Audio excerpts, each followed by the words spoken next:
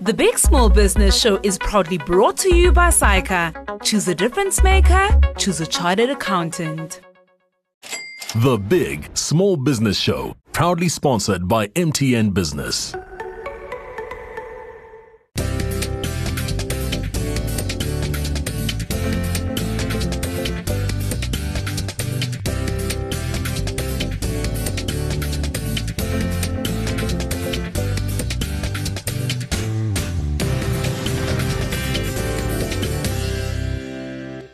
Welcome to the Big Small Business Show, the show for entrepreneurs who are always looking to find an opportunity out there. And opportunities happen where people have needs. And right now in South Africa, there is a huge need for affordable housing. And an entrepreneur who has seen that need and is fulfilling that need is Sashin Moodley. He's founder of Imita Building Solutions, and they do property development for the affordable housing market, as I said before. But they also do security solutions and commercial property management. Let's take a look. Imita Building Solutions is a registered property development company that offers turnkey building solutions within the affordable housing market, including security solutions and commercial property maintenance. The founder of the business, Sashin Moodley, rounded up his experience in real estate as a sales agent to jumpstart his own venture in 2016, catering to a growing clientele in the Gauteng province. What played into my advantage was that I came into the industry knowing how to sell already. Unlike the competition that was out there with the guys, a little bit bigger guys, I was the guy that was selling on the floor. So that assisted us in a way. And what we also done from the first house that we sold, we've included extra finishes to the house that other developers were charging for. We put in a much better range of tiles, taps for example. We included different types of kitchen cupboards, and we also allowed our clients more opportunity for choice. Imita Building Solutions is in its 6th year of operation with a team of 5, making a turnover of over 4 million rand in the last financial year. Sashin seeks advice on how to better manage the cash flow of his business. One thing that really stands out is scalability. So we in a very, like I again say, it's a cash intensive business, and we start working in month 1, money runs through expenses, cost of sales, and then we only start receiving money in month 5 and 6.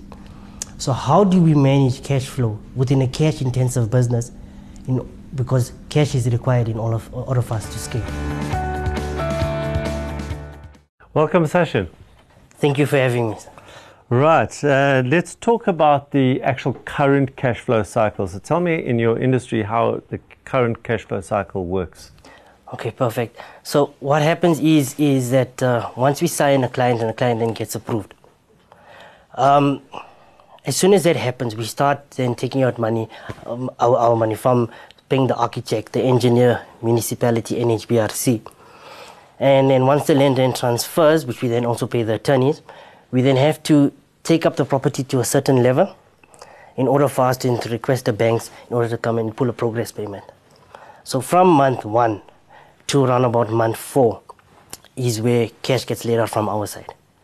And then month 5 and month 6 is where we're able to pull progress payments from the bank. And progress payments meaning basically they loan you money up front? So what they do is they look at the house, at what point is it, and they pay you for the work that has already been done. Yes. Okay. Is there a concept of pre-sales in this? So have you pre-sold the properties? Yeah, that's correct. And do your clients pay deposits? No, it's most of our clients are 100% funded. Yes. 100%. So in the cycle, you would have gone to take a beautiful picture of what the building will look like, right? What the property will look like. You pre-sell it. They get the bond. You've got a relationship with the bank, right?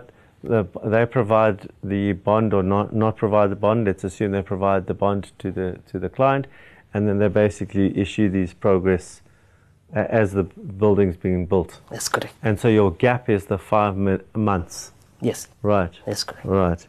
All right. I think I understand that. And in a how many properties do you sell in a development? Like generally, I think it was a small one now that you just did. Yes. So currently we are busy with 6 units. 6 units. Right, and how quickly does that generally sell? It depends on like when land is available, we have a turnaround anywhere between 4 to 6 weeks before we're able to conclude a deal on that land, as soon as it becomes available to us. Oh, you close all, like let's say these 6, you sell all 6? Yes, that's correct. In 6 weeks? You said you were good at sales. So yeah, look, for us to do 6 in 6 weeks is not a problem. It when it becomes a land availability that when there's land available, we definitely. So sales is not the issue. Sales is not the issue. Okay, so let's talk about now whilst you're building. Let's say, for example, the price of bricks or cement or paint or whatever the case goes up during that time whilst you're building. How do you handle that?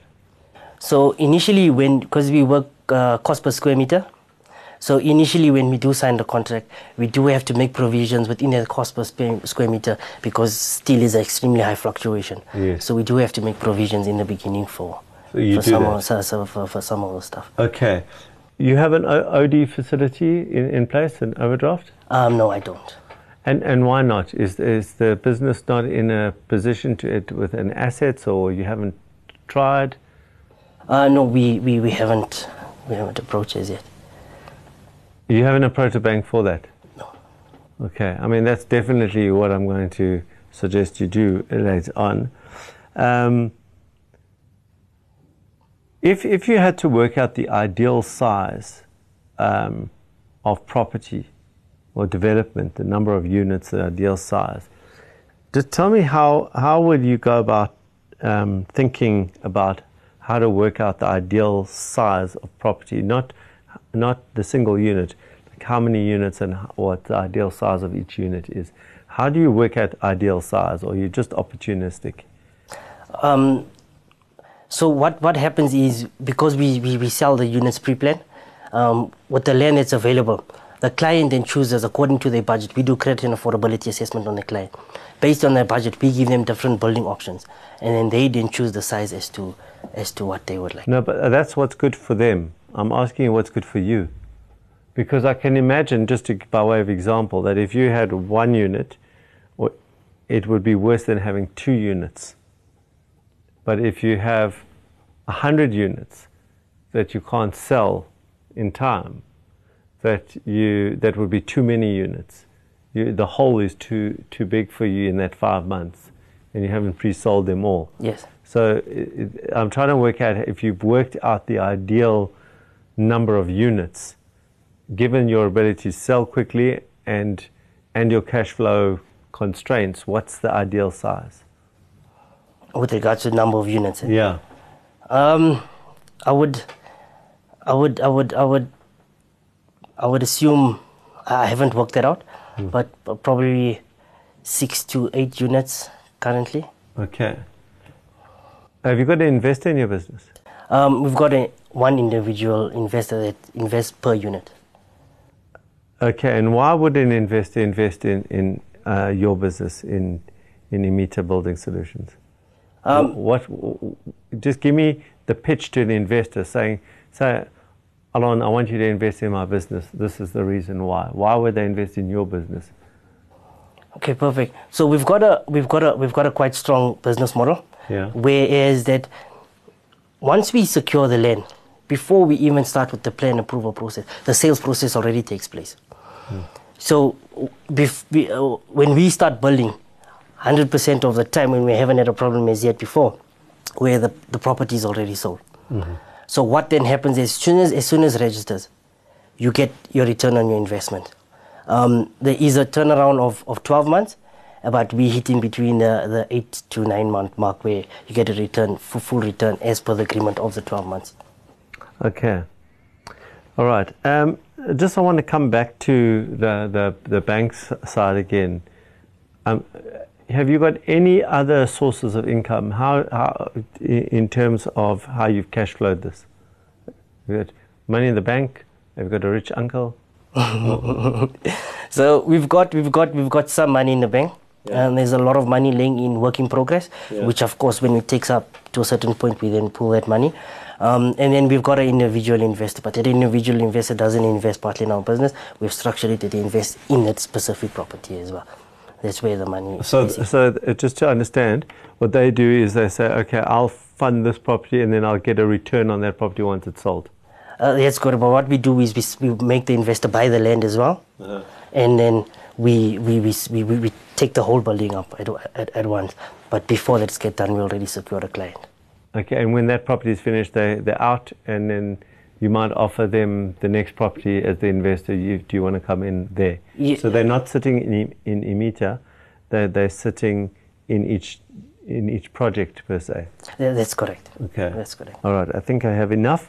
We're going to take a break now, and when we come back, I'm going to give Session some things to think about.